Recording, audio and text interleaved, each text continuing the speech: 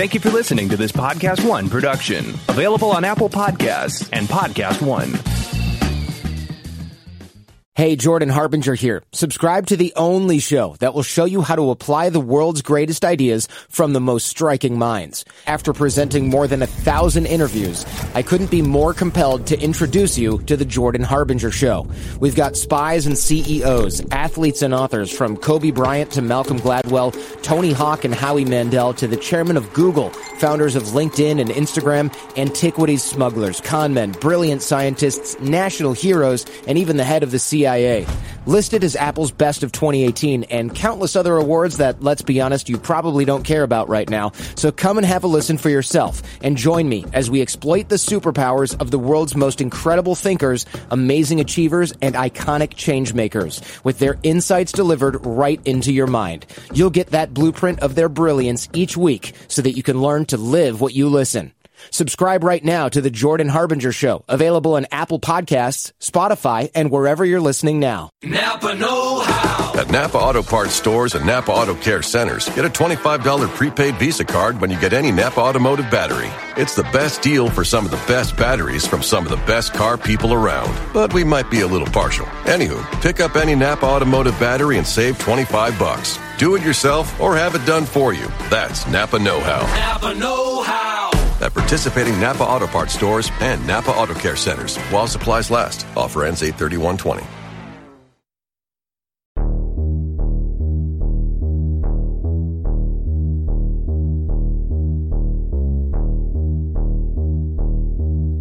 Hello, everyone. Welcome back for a brand new episode of The Witching Hour. Hi, Haley. Hi, Perry. What's up? How you doing? Good. I just realized my mic was like in the other room. It's okay. Yeah. How's it going? How's this week treating you? Interesting. Yeah, interesting is the word. I don't even know how to answer that question anymore. This is crazy. I know. This is crazy stuff going on in the world. I know. We might be bringing you a remote witching hour soon or something. I don't know. I couldn't tell. So I listen to Howard Stern now every single morning, and he is a germaphobe in general. So he's always been like super crazy about the coronavirus. But I tuned in this morning, and I'm pretty sure it was a repeat, and I think he's supposed to be live.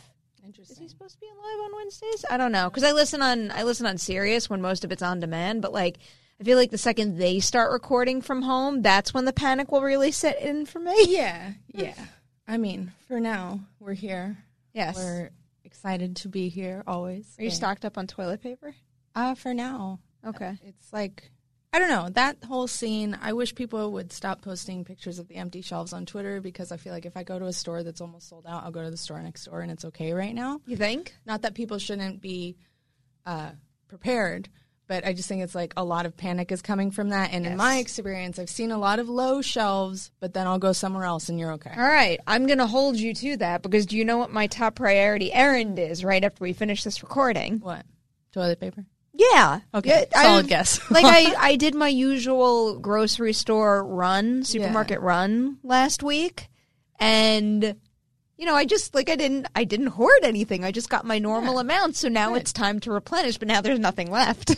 Yeah, I would say, like, it seems to me that people are having a really tough time at, like, Target and Costco and places like that.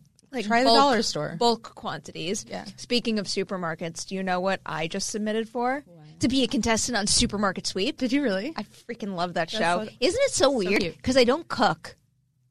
I don't cook, so why would I be good at that show? But I really do think I could win it. Isn't it is it cooking? No. It's not cooking, but like you shopping, would think, right? No, it's shopping, but you would think that someone with more knowledge than someone else of, you know, certain ingredients and products might. It's like if I used my shopping list to play that show, I would just be running in circles, picking up cold brew, milk, peanuts, and Tostitos. All right. That's not going to help me win the show, but I know the products that will.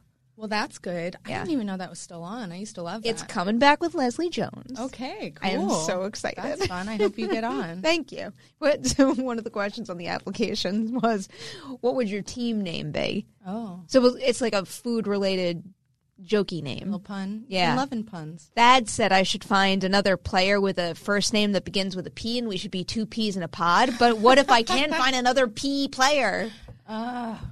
I don't know a lot of P's. And maybe open that up to people with a last name that starts with P. Yeah, really. Or if you call them by their last name. You've got a good food-related team name for me, hit me up. Sound off. Let me know. If you could be on one game show, what would you pick and why? One game show? Yes. Ooh, I don't watch a lot of them. I don't even know what's still on the air. I'm sorry. I'm trying to think. Like, what would I be? I've always enjoyed that, but I don't want to steal your answer. I've thought about it too much. I'm going to Google game shows. Because, like, I know that I'm like so at Wheel of Fortune, so that probably wouldn't be a great. I will crush everybody in Wheel of Fortune. Really? No, I'm like stupid good at unscrambling word. Like whenever there's a jumble in a puzzle. Easy BB. Yeah, but I'm also don't get me started. I need to go get the book. Yes. But I'm very good at unscrambling, like jumble puzzles. But I'm also really good at cryptoquotes and, hangman type games. I find that my problem there is a lot of times it's things I don't know. Like if it's a sports name, done, over, never happening. Okay. Because I'm pretty good when I do know the word. I tend to see it pretty quickly. But it's those names that I've never heard that just end me. That's understandable. And I would not succeed on Jeopardy, that's for sure. No, I'd be terrible at Jeopardy. It's not for me. I know, like, one thing very well, and that's horror movies.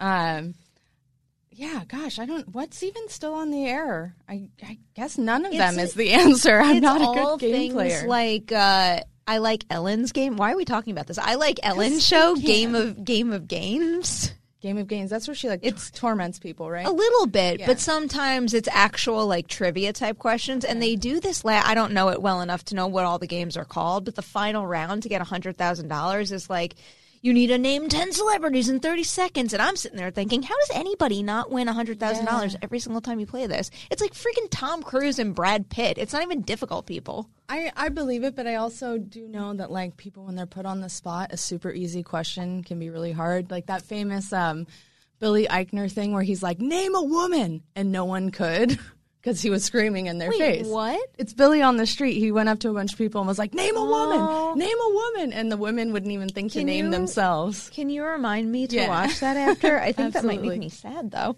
It's not, I mean, again, that women didn't even think to name themselves. They just panicked because they were like, I don't know. You should be on what's that show with the visual effects makeup? Oh, that'd be cool. Yeah, you would enjoy that. Yeah, I would. You cook now. Can you be on a Food Network show? Oh, maybe the ones where they do like home cooks. Yeah. Although I always watch a lot of those shows, and I'm like, I have no idea what I would cook with that. Like Chopped, they give them the craziest things. Good. Why do I like those shows when I don't understand? It's like it's almost like they're speaking a language that I can't understand, but I still like it. That's just good storytelling. I guess so. They have very compelling stories, each of the contestants. I didn't bring my headphones on a flight, and I watched Chop with the sound off just to kill some time. Good. It was totally fine. I got everything. It's Chopped and Cupcake Wars. Yes. Oh, I love They're it. very well edited. You really don't need the sound. You get everything. Do you watch that Lego show? No. I was watching it a little bit the other day, and I'm very impressed by that.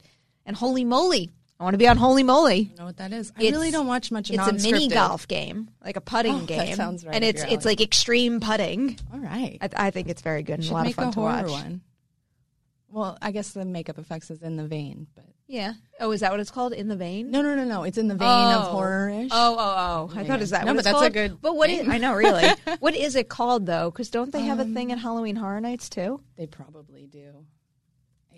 I've never watched. You're gonna say it, and I'm gonna be like, "Oh, that's what it was called." Face Off. That is. That's what it's called. I'm right there with you. Well, speaking of Halloween Horror Nights, I'm just throwing in a random thing that I didn't give you the heads up on. But what do you think of Jason Blum's comments that a Halloween Horror Nights movie is a good idea? I'm so glad you did bring it up. I think it sounds really cool. I also think it sounds like a potential nightmare of like inbred self-promoting if they do it the wrong way.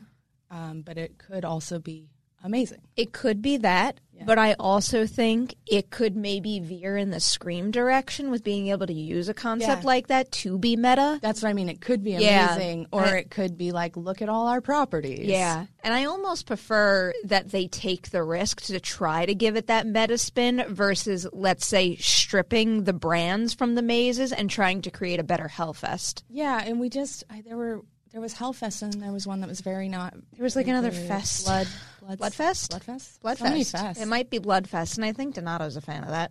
That wasn't for me, personally. But Hellfest or Bloodfest? Which fest are we talking about? I liked Hellfest. Okay. Bloodfest was not for me so Gotcha. much. But I just thought we just had like 2 of those in the same year or 2 years in a row. Yeah. And they need a spin to make it more interesting. I agree. I would definitely agree with that. And I think it's only a matter of time before Blumhouse announces that they're going to do it. It's like it could. So the good version is it turns out like the Lego movie, right? Yeah. Or Scream is your example. But, something where they embrace the franchising to tell an actively good story as opposed to, I felt personally that the Lego Batman movie was more like, look at all our stuff. Brand. Yeah, exactly. Yeah, no, I get it. I get that. But I would like to see it. Yes. Before we move on to the news story that you alerted me to that we should be discussing, just a heads up, most of today's episode, now that we're done talking about game shows, is probably going to be about The Hunt. Oh, yeah. We are going to give you a non-spoiler review of The Hunt. Then we are going to give you a spoiler review of The Hunt. And then we are going to try to explain the ending of The Hunt. So that is what is on tap. And don't worry, if you haven't seen the movie, you will get a gigantic spoiler warning so you know when to leave this video or audio file. Haley, more cool news broke very recently. Yes. Do you want to tee this one up? Such fun news. I like this news. Did I forget one already? Well, they're together. Oh, They're okay. friends. Yeah. We're, sort of jumping back to the Universal monster movies, and Universal has teamed up with James Wan for a monster movie. That's pretty much all we know about that. Super mysterious, but the real exciting one is Karen Kusama doing Dracula. Yes. It is about time she gets like a big high profile project. I agree. And it's about time they start working with the classic monster movies in such a thoughtful way. They are assembling like the ultimate team of directors to kind of usher this franchise forward. And I love the idea that they're also doing that with unconnected stories for the time being. For the time being, and they can do whatever they want. And arguably the original Monster Universe was our first cinematic shared universe. There's a case to be made there. So I don't think it's out of the cards, but it grew into that, I hope that if it does become a cinematic shared universe, the furthest that they push it is, the events of Invisible Man take place in another part of the world of the events of this or that. Well, apparently via Easter eggs, Invisible Man is set in the same world as Upgrade, I think. Like, there's a hint that maybe Adrian created the company. Because that piece is on Collider.com now, isn't it? Yeah, I meant to read through that, and I slipped through yesterday. But it's interesting, and that's, Easter eggs are one thing. An actual shared universe are a totally different brand. It's so overdue. When they were announcing the Dark Universe, everyone was like, but what if you made it horror? And they kept trying to be like, well, it'll be horror tinged. Really. Obviously it wasn't. Horror tinged is not the same. Yeah. And they've already started putting together this incredible arsenal of genre directors, which I think is what it really needs. And I know I brought it up last time, but also the wild card in there being Paul Feig. That's very exciting to me, that they're picking filmmakers with strong vision. And while most of them are established genre directors, I do like that one wild card in there that says, like, you don't know what you're going to get necessarily. Yeah. Well, it's sometimes you wind up finding filmmakers that take a different route to get into horror. I mean, even when you look at what Leigh Whannell's done, it's like he's embraced more of the action than anything, and it has served the horror of his stories too. So, if everybody can find their different way at it, we're going to end up with a film franchise with some very unique installments to it. And I really love Kusama for Dracula. I think much. When Donato put together a list a year ago or something about who should direct what, I think I picked her for something else. But I wanted her to do Bride of Frankenstein because of this quote she gave that was like, basically all my films are about, do I want to be alive or not? And that's like Bride of Frankenstein to a T.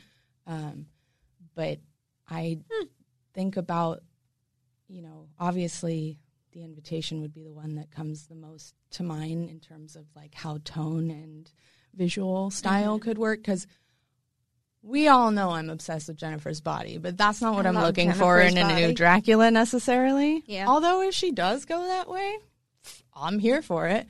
But when I look at The Invitation, I see like, oh man, this Dracula could be scurry. Yeah. Huh. I guess I hadn't really thought about, you know, that idea too, that a lot of her movies really do tap into that idea of do you want to live? Right. Now that I'm applying that to her resume here, I can't stop thinking about it. Can't take credit. Those are her words. Yeah. But the cool thing, I think, about getting someone like her on a project like this is you're going to wind up filling the title roles with like the ultimate talent.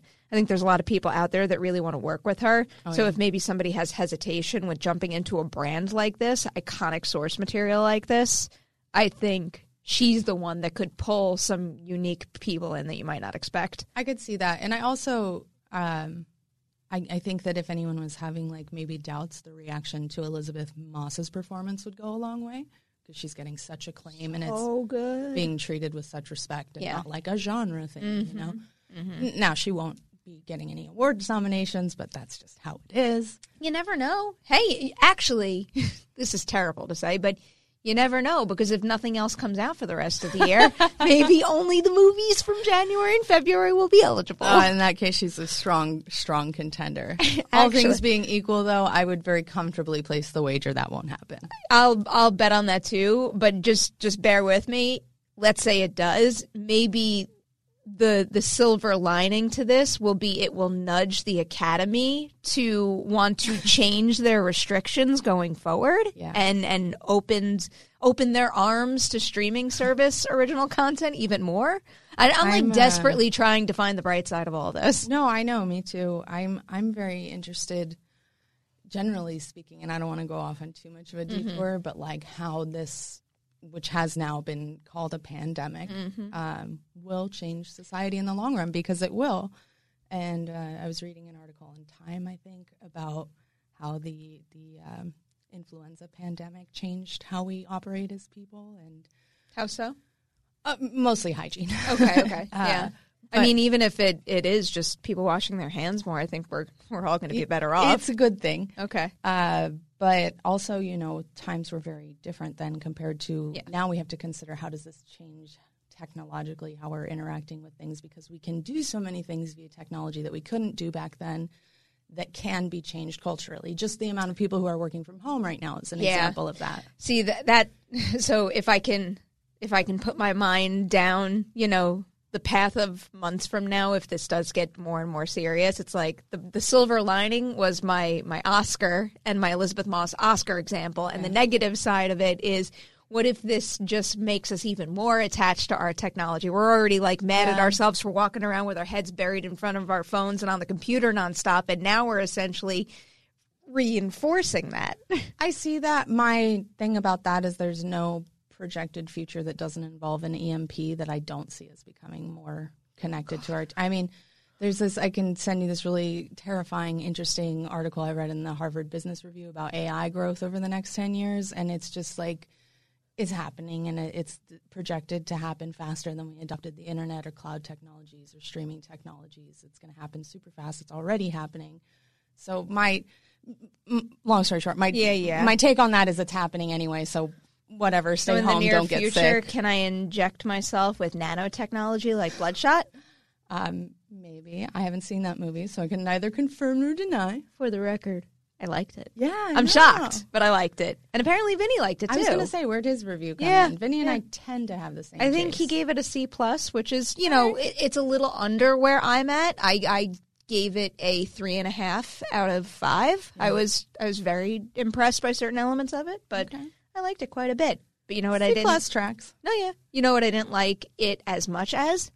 The Hunt. The Hunt. Which I've seen 3 times. Now, I'm not saying that to brag. I'm saying that to reinforce a thing that I love in a lot of the campier horror movies that I fall for, and it's the fact that this movie is highly rewatchable. Yeah. And it's so enjoyable because not that... Like, I didn't go into it saying, I'm going to watch this as many times as possible. And you know how it is. Like, with our work, sometimes you got to say, like, I can't go out tonight because I've already gone out and seen X amount of movies this week. And it wasn't my intentions to see it a third time, but I wanted to hang out with you and Darina. And I had absolutely no problem sitting through this movie again. I was happy to sit through it again. And I think that speaks a lot to the quality of the film. And clearly you made a good choice because we had a great time. We did have a great time. So let's get into our review right now. I'm sure you know what this movie is at this point, but just in case, it's about a group of people who are kidnapped and they wake up in a field of sorts. They have no clue how they got there, and then they come to learn that they were placed there by a group who are now, they're being hunted. They're hunting them. And it all started through an online conspiracy that became true. So that is what The Hunt is about. After everything we've been through, I want to know what you think, because I think that I am part of a very, very small group who had their first screening of The Hunt with only the knowledge of what they were advertising before. Yeah. And I think that's going to change the response a little bit from person to person. So what did you think?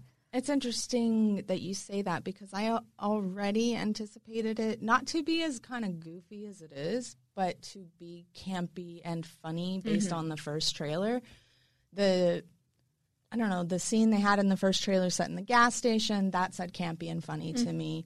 A lot of what Betty Gilpin was doing said campy and funny to me. So I already had kind of, not to the extent that they're promoting it now as a horror comedy, but I didn't expect it to be the most serious movie ever. I'm on the other side of that. Yeah, because even after seeing it, I had to remind myself, and, you know, technically they have pulled that trailer off of the internet, but it still exists out there. I went back and I watched that first trailer, and not that I thought it was going to be super dark, but I thought it'd be closer in line with something like The Purge tonally. And then when I went back and I rewatched it after seeing the full feature for the first time, I really don't think that's a good representation of how heightened this horror comedy really is. I would agree with that. It doesn't show heightened is a word, for sure. Anyway, all that being said, I think it's fine. I enjoyed myself watching it. I wish it had more to say than it does. I think it thinks it has more to say than it does. I think it thinks not taking a stance is a worthwhile stance, which is not. Other than the stance of, like, stop being dicks online, which is like, duh. But I enjoyed it as a sort of, you know, B-movie, hunting humans type horror comedy. I didn't expect the gore to be as outlandish as it is. That really amused me. I guess maybe that is part of the heightened element that I didn't pick up, or how would you from the first trailer, was that, like, I would have thought the kills would be more in line with the later Purge films where they're really horrifying, but they're really quite ridiculous and funny. And they are horrifying at times, but mostly ridiculous and funny. Yeah, there's one kill in particular at the beginning that really sells. I'm just going to say this non-spoilery. In the first scene or on the field?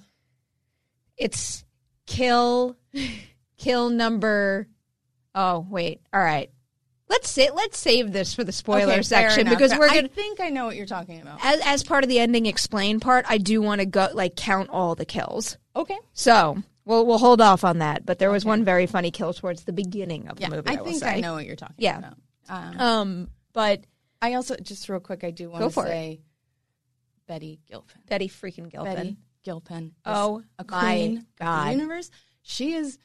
Whatever level, I don't know what it's called. It's phenomenal. It's outrageous. Like, how did that happen? I don't have the words to explain it, and I don't, I'm even hesitant to say, like, what did you just say? Like, on a level? Like, I can't even compare it to other levels because she's in her own world. Right. She is doing something so uniquely her, and I think that is what makes her so exciting as a star moving forward. I know she's excellent in Glow. She did so much with that role. If you have not seen her in Glow, you are missing out. just to see her go from that to this and how well she commands the screen. She does so many things with her performance that I did get confirmation. Some of it that was really curious to me was not on the page. It was something she brought to the role. And I think throughout, from start to finish, you could see how she's taken those black and white words on a page and doing her own thing with them. And I think it serves the movie overall really well. And it just goes to show like a creative understanding that could make her involvement in any movie out there even better. Oh, my goodness. I said this after we saw it, and it's the word that just keeps coming back to me, the choices. Mm-hmm. She made choices. Big choices. weird, capital weird choices.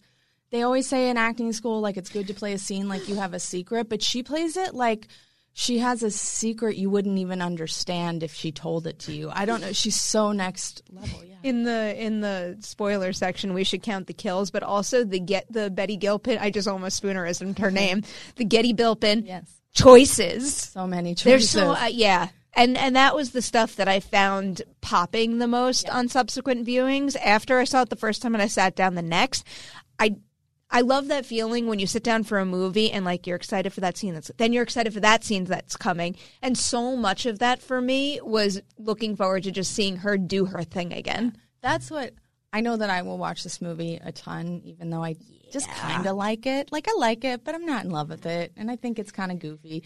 But I will watch that over and over and over again to, like, just – not just enjoy her, but, like – try to channel that weirdness into my life. I want to be more like that. I'm curious if you wind up in the same boat as me and you wind up liking it more. Maybe. Because I think I was kind of like in the same zone as you after my first viewing. I'm like, I really like that. I'm not sure if I loved it though. And I probably expressed the same thing that you said, that I don't think it had enough to say.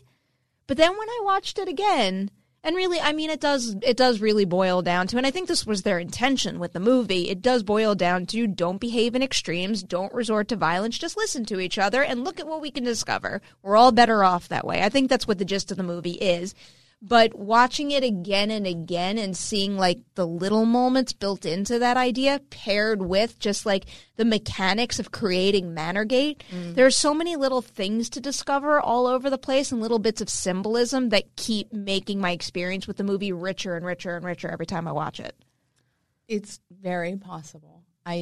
It's hard for me to think of an example of something that would make me think it has anything more substantial than baseline what it is doing. But I totally believe there are little nuggets of information because it is a film that is not particularly interested in answering your questions. And we can talk about this more in spoilers, but it doesn't ever really tell you what the fuck her deal is or like why she's so weird like that. It gives hints.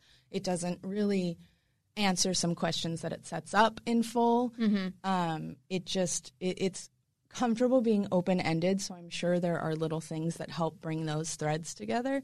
But I do feel like it's a movie that thinks it's smarter than it is. And it's also not that offensive. That's the thing, though. Not that offensive. I don't even think it thinks that it's that smart. I don't think Damon Lindelof and Nick Cuse think it's that smart. And I don't even think they ever went into it with those intentions. I have this thing that Damon Lindelof said in the post-screening Q&A in my head, and someone in the audience had asked a question, because I think Jason, my apologies if I'm misquoting anybody, but I think the gist of the conversation was maybe Jason Blum or Damon Lindelof had called it populist entertainment, and Jason was trying to, because sometimes you could hear something like that and say, oh, I'm going to brush that off. It's only surface level kind of stuff. And Jason Blum was trying to, pump up the film a little more. And Damon Lindelof kept saying, like they're giving you this wild thing, this crazy, bloody entertaining thing, and they're hoping that there's some vegetables on the plate. Okay. I think that was their intention, but I still think that visual is underselling what's really there. I think the story is meatier than that. I'm not saying it's something that's going to completely change your worldview and make you walk out of the movie with like a new outlook on life or anything super deep. But I do think it is more than just a little bit of vegetables with this product. That's fair. And I think that maybe what would be more accurate for me to say and ties back into what we were just saying is it's not as smart as the marketing team thought it was at first. because they did pitch it as a more serious, like thought-provoking film. All right, that could be a fair criticism then. But I do enjoy it, and I do love a just all-around roasting. And I genuinely think if you're offended by this movie, you just want to be offended because it's like it's so mean to everyone, and it doesn't care. Everyone, it's like, don't take it personally unless I don't know, maybe you're one of the people in that film, you're directly represented, then maybe self-reflect. I don't know. I would just be surprised if there was anyone who sat down for this movie and didn't find one of the characters saying something that maybe they've repeated in their life. So I feel like there is something for everybody to be like, I'm kind of offended. Oh, like I said it like that. Let me think about that. Like there's something for everybody in that sense. Yeah, I guess. But I also don't think that like being told you're goofy as hell is really merits being super duper offended. Because everyone's goofy as hell. Of course. Like it's just like a human condition to be kind of a clown. Wait. I'm lost. No. So I'm saying like if you recognize yourself in something that they say, take a little, take it exactly. I think that's what it's all about. Yeah. But if you see yourself directly represented in one of the, let's say, not good people in this film in a way that's super specific, then maybe self-reflect. If you're just like, oh, I've said that, I do sound like an asshole, that's something else. If you're, I don't want to spoil the movie. If you're doing other things that are... Okay. I know what you're getting at now. Is there anything else we want to say before we... What I'm saying is if you're hunting humans, maybe self-reflect. I'll add that I think all the set pieces were incredibly well orchestrated. I think they're well shot. I think the gore effects are spot on across the board. I love the costume design choices. I think that enhances the characters. And I'm trying to think of anything else non-spoiler I want to like blurt out before we leave people who haven't seen the movie. I guess I'll just harp back on the Betty Gilpin thing and throw a little credit to the director, Craig Zobel, and the editing team in giving that performance. Did you just say Zobel? Zobel? I keep saying Craig Zobel. Oh, maybe it is. I don't know. I've never met him. Okay. I've never met him. I've met him, but he's never like said, hello, I'm Craig. It could be Zobel. I don't know. Okay. I'll look it up. But just the credit to him and the editing team for giving that performance time to breathe in a way that other movies wouldn't have. Yeah. Taking the extra 2 beats to put a reaction shot in, things like that. 2 more thumbs up I want to give. One to Hilary Swank and another to the production design, because there's a couple sets here where there are so many curious little details that I thought were very well thought out. This will be an interesting one to see if they do what they do with the Halloween Horror Nights maze. I'm very curious. I feel like you can't have that as a maze, can you? He said it, because that's how I led into the question. I said, do you think the hunt can be a Halloween Horror Nights maze? And both him, and he was paired with Jason Blum, and he was paired with Ike Barinholtz. They were both like, yeah, let's do it. Wow. Interesting. They could figure it out. I'm sure they can. I guarantee you the gas house set could be something. That like, definitely could be. Which is that, like, there's no masks like The Purge, right? So that makes it trickier. Your mom, pa. Yeah, totally. You can do that. And they do it with Stranger Things. But it's interesting. And it's security was so high on the screening itself. I would imagine that the logistics of doing an in-person event like that That's fair. Quite compelling and complicated. Yeah, it's definitely more complicated than other mazes that they've put on, but knowing them, I think they could pull it off. Yeah. So that's it for the non-spoiler portion of our conversation. I'm so eager to jump into spoilers on this one, so let's do it. Goodbye to everybody who has not seen the movie, and come back when you have, because this is going to be an interesting discussion we're going to have here. So I feel like we should just jump into the ending explain thing. Oh, really? Can I just do it? I suppose. I've been thinking about one bit a lot. Sure. So, saw the movie once and, sat with it. And I was mostly just thinking about it on a surface level type of thing, how I felt about it and if I enjoyed it or not. Second time, I was paying attention to more details. And I walked out of the screening with someone who happened to notice. You remember when Crystal goes into Athena's house at the end and there's pictures on the wall? Mm-hmm. There's 11 pictures, not 12. And earlier on in the movie, they said that there were 12 players. So I got into a conversation with this other individual because I don't think you could see all the pictures clearly. Okay. And they were saying that maybe that is, like a thing purposely left open for the sake of maybe a sequel coming down the line. There was a 12th mystery player, but I was trying to do the math, and I also have some added context that I could bring to that conversation. So to begin with that, let's do a little play-by-play and count everybody who died / didn't die. All right. So the first one is the guy in the airplane.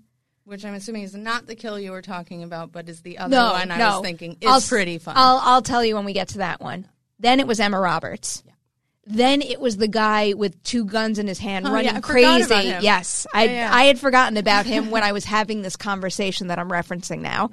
Then after that, this is my favorite kill when the girl falls into the pit and then she goes back in the pit. I knew that had to be. So she went, and then so did What's-His-Face from This Is Us. Yes. They went together. Did you hear at the screening the people behind us go, "Oh, so soon," when he died? Yeah.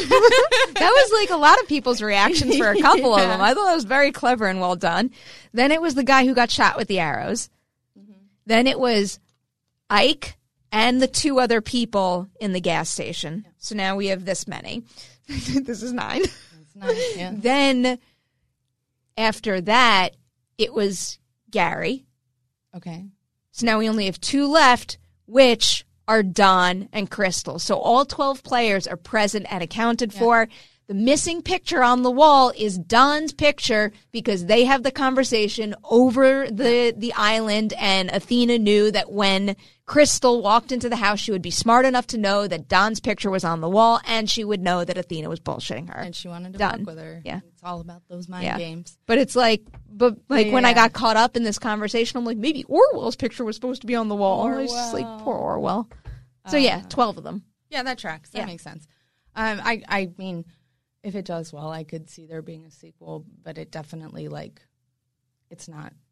I wouldn't have suspected they were having a secret stored up for a sequel. Yeah. And just for clarity's sake, somebody part of the film, I asked him that question, and he told me it was supposed to be Don's picture, and it was purposely pulled off the wall by Athena's plan. So that's confirmed. That is what it was supposed to be. Okay, great.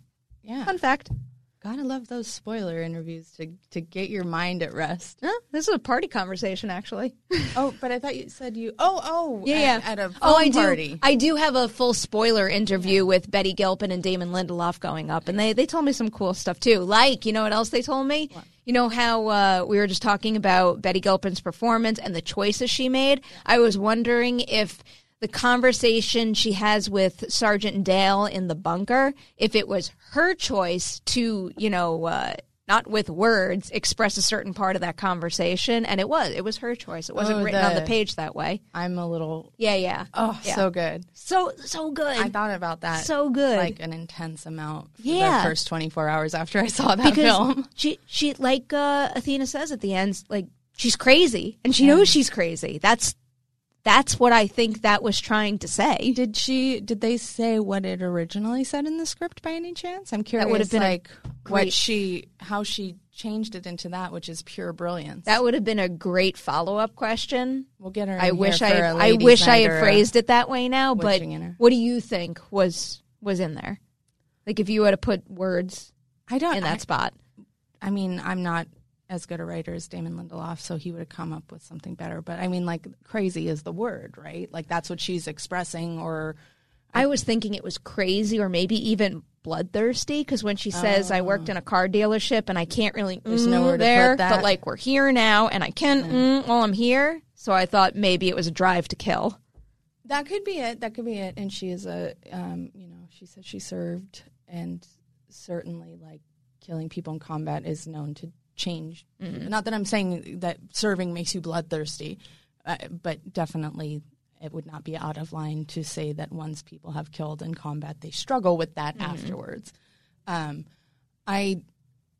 don't know. I would love. I hope they release the script. I would love to read it and see what she brought. I'd love to read it.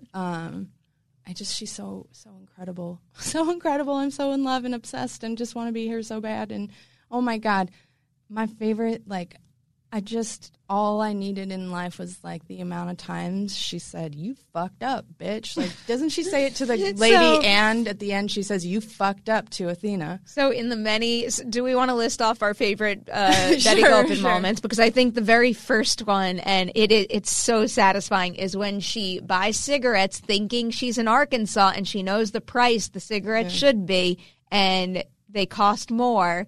So I think she goes, "You done fucked up," and just boom, bitch. Boom.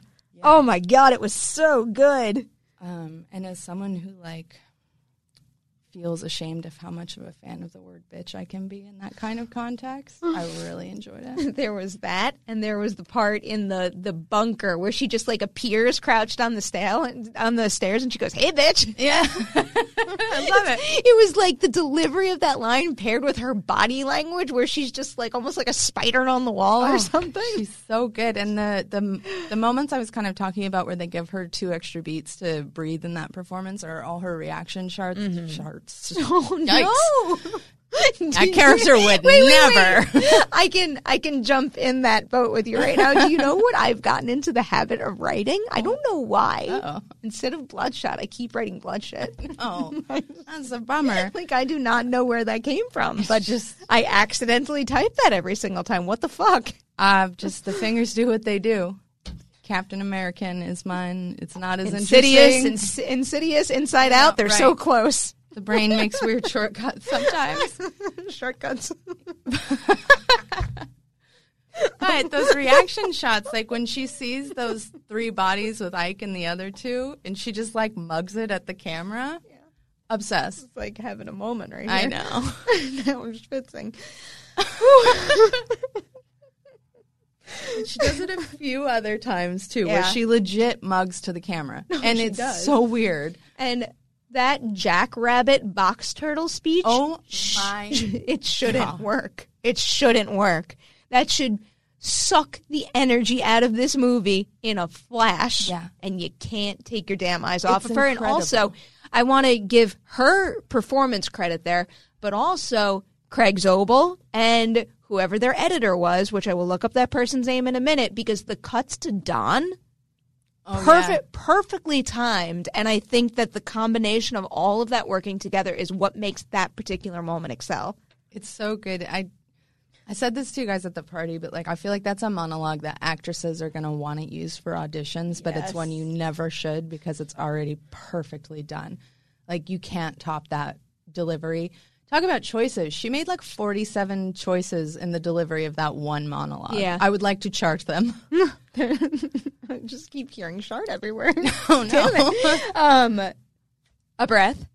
Jane Rizzo is the editor of The Hunt. Nice. So bravo, well done. Jane Rizzo also edited Craig Zobel's other films, Compliance and Z for Zachariah, in addition to Leave No Trace, which is excellent. Nice. Compliance is not a joke, that movie.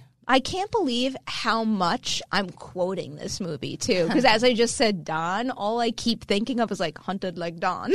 And, like, what was he eating in that scene? What were those big red things? Oh, I don't know. I don't know either. But even, like, that actor, like, it sounds like such a simple detail, but that actor and the way he was just, like, shoveling those in his mouth. Oh, that's another moment of Betty Gilpin's genius when she asks him for a cigarette, and like if you've ever been a smoker who really wants a cigarette and just woke up in the worst stressful situation of your entire fucking life, the need in her when she says, "Can I have one of those?" is so real. She's just incredible. They're so I'm surprised how excited I am about this. Like I thought I would be.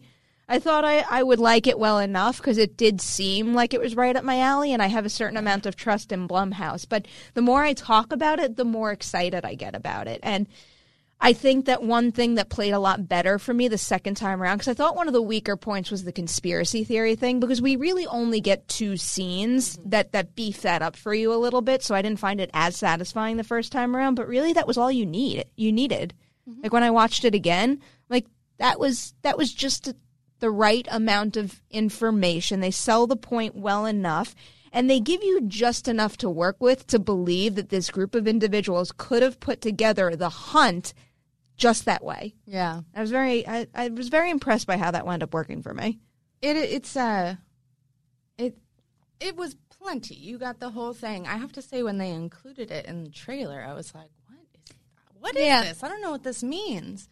It plays much better in the film. Yeah. I was genuinely confused by it in the trailer. Yeah. I mean, and I think they needed those scenes in the film, not just for the sake of explaining how these people put this operation together, but also because of, one of the movie's strongest qualities, the fact that, it holds everybody accountable. Right. Like, you needed their side of it, too, and what they went through in order for it to all be spread around and for the main meaning of the movie to get across as well as it did. I definitely think, like, the leap from I'm being bullied online to I'm going to hunt people is a little extreme. Jump. No, that's a huge jump. Yeah. That's a huge jump that I think would have been disastrous had this not been a horror comedy. Totally. I made the leap with it because of that and pretty much for no other reason. The tone carries it because otherwise it's just too goofy. Even though I will say I felt their loss a little more. Like, I started to pay attention to that.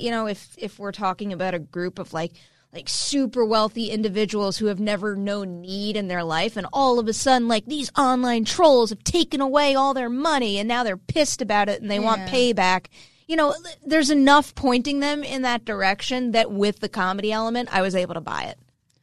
Yes. It just sells for me. And also all those people suck. They all just suck in this movie. Well, yeah, that's appropriately so. Do you ever I don't think you use Reddit, right? Not really. There's a very popular one called Am I the Asshole? And there are different ratings you can give, like YTA is you're the asshole, and TA is not the asshole, and there's one that's ESH, which is everyone sucks here. Okay. Everyone sucks here. Like, all the characters are assholes. Can we put this on my list of things to look up after? Yeah. That's a very clever Reddit thread. It's very I like that idea. engaging and interesting. And it's also like if you can go on, like if you truly are stressed and need advice about something, it's probably a good place to go and vent and get some feedback, honest feedback. No, you get honest feedback, that's for sure. One thing about the movie that I'm noticing that's interesting is I think a lot of the IMDb names are wrong. Or they're very different Weird. at least. Like I've heard different names in the movie. I've seen different names on IMDb, and I've seen different names in the press notes. Huh. It's like, Crystal and Athena obviously are who they are. I believe Ike Barinholtz's character is named Staten Island, and then in my interview, they told me that they almost called him Handlebar because he was supposed to have a handlebar mustache, and that changed. I believe Emma Roberts is Yoga Pants. That tracks. I had read that Sturgill Simpson's character was Kid Rock, but on IMDb it says Vanilla Nice. Yes, it does. Interesting. I also read the Kid Rock thing. These names are hilarious. Yeah. Dawn with 3 question marks. I like that. Shut the fuck up, Gary. Another excellent line delivery from Betty Gilpin. Target is a good one for Christopher Berry's character, considering the way he goes. They're very cheeky. Big Red. Very cheeky. I see a lot of the tone of the film in these names. Yeah. There's a good deal of that. That's very... Wait, how would you even pronounce Macon Blair's name? I'm trying to say I don't even see it on my list. I don't know. He's further down. If you extend the list. Yeah, that thing. Megan, where are you? It's supposed to be Envoy, right? Fonvoy? That's faux. That's I know what it is. F-A-U-X. I'm just trying to think about how the two things pair together, and I can't quite figure it out. I think it works better on the page than when you try to say it out loud. Do you see the flight attendant? It says flight attendant, not stewardess, Kelly. By the way, who is this? I've never... Hannah Aline? She was very good, too. Yeah, she was good. It's a lot of very, very memorable small roles in this movie. Yeah. Where everybody kind of does what they need to do very well. I do wonder what gets the interest from all the bigger names who die in 2 minutes. what makes them want to do that? Because we know Blumhouse doesn't do a lot of money. Wait, say that again. What gets the interest from the bigger names who die in the first few minutes? Like, it's an interesting thing on why they would sign up for it. I think it's Friends. I asked them what the pitch was like to Emma Roberts. Like, you're going to be in this movie. We're going to pretend you're the lead, and then we're going to have your head explode. And I believe Damon Lindelof said she's friendly with Jason Blum and was called in for that reason. Oh, that makes sense. Yeah. I think that probably is what it is. And I think they probably, if I were in their shoes, I would get a kick out of the idea of what they were trying to accomplish by putting me in that role. Yeah. That's fun. It's like one of Blum's secret weapons is calling in on friendships. Isn't that how he got Ethan Hawke for the first Purge, was because they were buddies? Yeah, I think so. Yeah, but smart. Smart stuff. They've got a good network there. That serves them well. You just have to look at how many people you know by name who die within the first 10 minutes, and you know they have a good network. Another thing that I thought added a very effective layer to the movie was that the folks orchestrating Manorgate, they weren't just in it to outright kill everybody. They were holding back in an effort to make sure that their lesson sunk in first. Yeah. And that added a nice wrinkle in quite a few scenes. It does feel very appropriately self-righteous. Yes, it does. It does. It really does. You know, in a movie that kind of just, is what it is and it plops that on your lap, there are a number of thoughtful things that add more layers to the whole thing.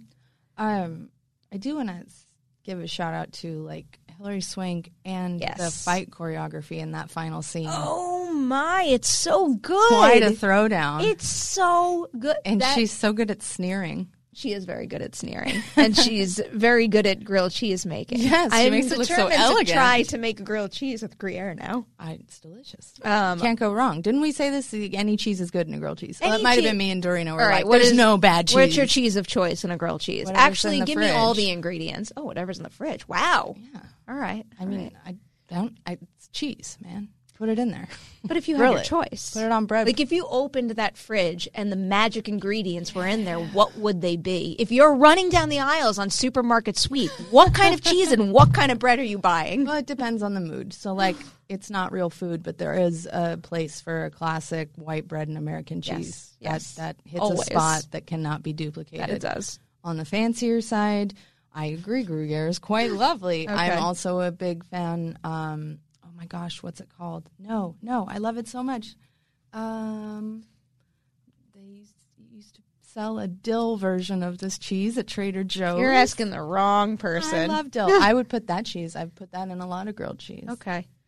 I went through a phase when I was at NYU. And if anyone's seen the movie Big Daddy, they know Cozy's Soup and Burger is the place that Adam Sandler's character orders in from all the time. It's also right around the corner from NYU. So every freaking day for lunch, for something like 2 years, I would sit at that counter by myself and I would get mozzarella grilled cheese on whole wheat bread with a pickle. Sounds good. Done. That's the magic plate right there. It's Havarti, by the way. Ah, okay. Havarti I is know that cheese. excellent. It's a little softer. Really lovely. All right. I will say another detail I absolutely loved was her snarfing that sandwich down. Oh, my after God. the fight. Because who wouldn't do that? And it's so satisfying. See, she was, in that last bit, she was speaking to my grilled cheese loving, Prosecco loving heart. Even though, like, that champagne was so fine, I probably wouldn't have even liked it. That was another great small bit, was catching the champagne in the middle of the fight. Oh, my God. Well executed. So, great bit. That was great. That moment where they're like, let's rest for a second. Yeah, I like that. Also, when she goes, no more glass. That was good. I like that a lot, too. Yeah. And that part where she's got the shotgun and she's, like, pinching her arm skin, that was a rough one. That made me cringe. Yeah. It's no arm out the door in green room, but it gets the job done. It really done. still freaks me out that, like, when you pinch your elbow skin, you can't feel it. Well, it's probably for the best. Elbows take a lot of beatings. It messes with my head, though. It's can creepy. feel it. No, you can't. Yes, I totally can. Squeeze that. Yeah, I can feel that. No, you can't. 100% can, yes. It's not the same. It doesn't hurt, but yes, I can feel it. You bend your arm like this. No. And squeeze really freaking hard. That, Perry. You could feel a little bit, but you don't feel any, like, pain sensation. A little. Maybe you just have like low count of nerve endings in your elbows. No, you don't feel anything. I totally do. This is great. Maybe I pinch harder than you. That's possible. This is great listening material for anybody who is listening to us in audio form right now. Put your arm in a everybody pose, pinch your elbow, sit there and pinch your and then put in the comment section below. Did you feel that pinch or did you not? And also, what kind of cheese do you like on your grilled cheese? Absolutely. Again, the correct answer is all of them. Oh, I just touched my face. Oh, I intentionally deep sanitized this whole thing before I came in. Oh, thank you. Because I knew I would be watching. Someone should also go through this whole video and count how I was watching a thing that the Today Show did where they sat a reporter in front of a computer for an hour and like she was mindful about it. It was on her head and they just counted how many times she touched her face and it was so much. And I feel like I'm at a disadvantage because I'm an allergic person. It's not fair. I definitely I am that person. Mindfully, I'm like, don't touch your face until someone walks by and I'm like, oh, I'm resting my face on my whole hand. I know. Gross. I wash them a lot. I'm working from home a lot, so it's good. And lots of desanitizing. It's pretty sanitizing. Pretty chill and calm in here. Yeah. So I think I'm safe in the office. There's not a lot of people here. That's correct. Yeah. It's good. It's good that people are staying home during this time. Yeah, no, it is. I'll be going directly home after this as well. Yeah, I'll just be standing at my standing desk. At your standing Started desk. standing at my standing desk again, which is nice. That's good. I know. It feels good. You feel empowered. Yeah, no, I really do. I guess that's it. I guess so. I feel like have we missed any hunt things? I don't think so. I do feel like maybe I haven't emphasized enough how incredible Betty Gilpin is. Oh, yeah. You didn't talk about that. Yeah. That should have probably been like 30 minutes of the episode, though, if I'm being honest. I really just want to sign up for every single Betty Gilpin movie now. Dorina said something like, made a joke like, sexier than Kurt Russell or something. And yes. I was like, well, tone it down. But it did make me think that the key to remaking any Kurt Russell movie is to cast Betty Gilpin in that role. I really could see that being a reasonable course of action in all of his movies. I know, right? And I'm totally put her in Overboard. Totally fine with this. I'm just busy looking up what Betty Gilpin is working on next. She's in American Crime Story. No, well, maybe I'll try to get back into that. I know people really love that. I heard that season 2 was even better, but I can't. It's not for me. There's a movie called a Chris McKay movie called The Tomorrow War that comes out later this year. Hey, I hadn't been thinking about that. Is that a remake? No. No, are you thinking of the Australian movie? Yes. I think about that movie a lot. Yeah. I like that movie. I like it too. I What's read it the called books again? too. They were The good. Tomorrow. I have to Google that. Yesterday was tomorrow. It's like some sort of the tomorrow after yesterday. Yeah, it was some sort of play on words like that. Tomorrow when the war began. Yes, that's it. Tomorrow when the war began. Fair Would enough. I like those books? Probably. They're like YA survival books. Sounds pretty up your alley. You know what I'm listening to right now? I just started it the other day. The Grady Hendrix book, Horror Store. Like the play on IKEA. Yeah. It's good. I don't know if that's one you want to listen to, though. Or maybe. Why? Because I heard that part of the book is in the design of the book. It's made to look like an IKEA catalog. Oh, really? Yeah. I should probably pick up a hard copy. They're doing some qualities of that, though, in the audio version, where when they get to like more advertising parts of it, where they're like advertising a product, there's a chime and the voice changes.